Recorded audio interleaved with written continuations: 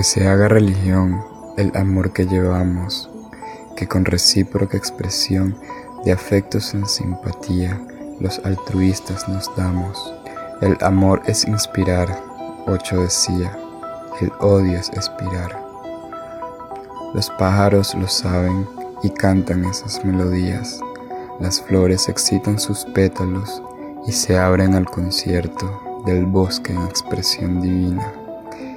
Y como parte de su entorno nos invitan a bailar la sonata de la natura.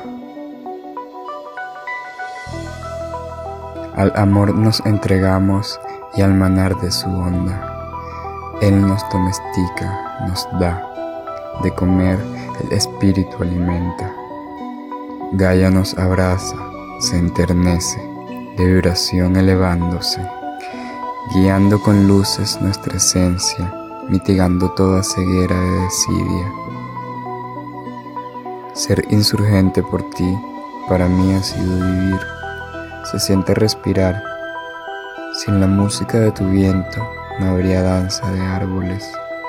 Bien uno no depende del otro, sino que juntos son armonía, hacen arte, fluyen y son felices.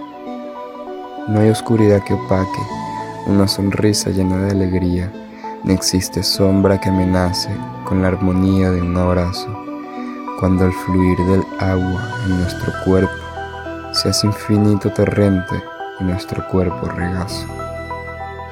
El espíritu tiene anhelos que la materia no satisface, ni caprichosos apegos.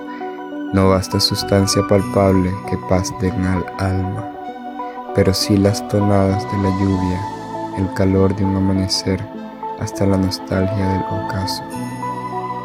En la oscuridad del caos, la vida con luz se hizo, después de un declive del que no hay atavismo.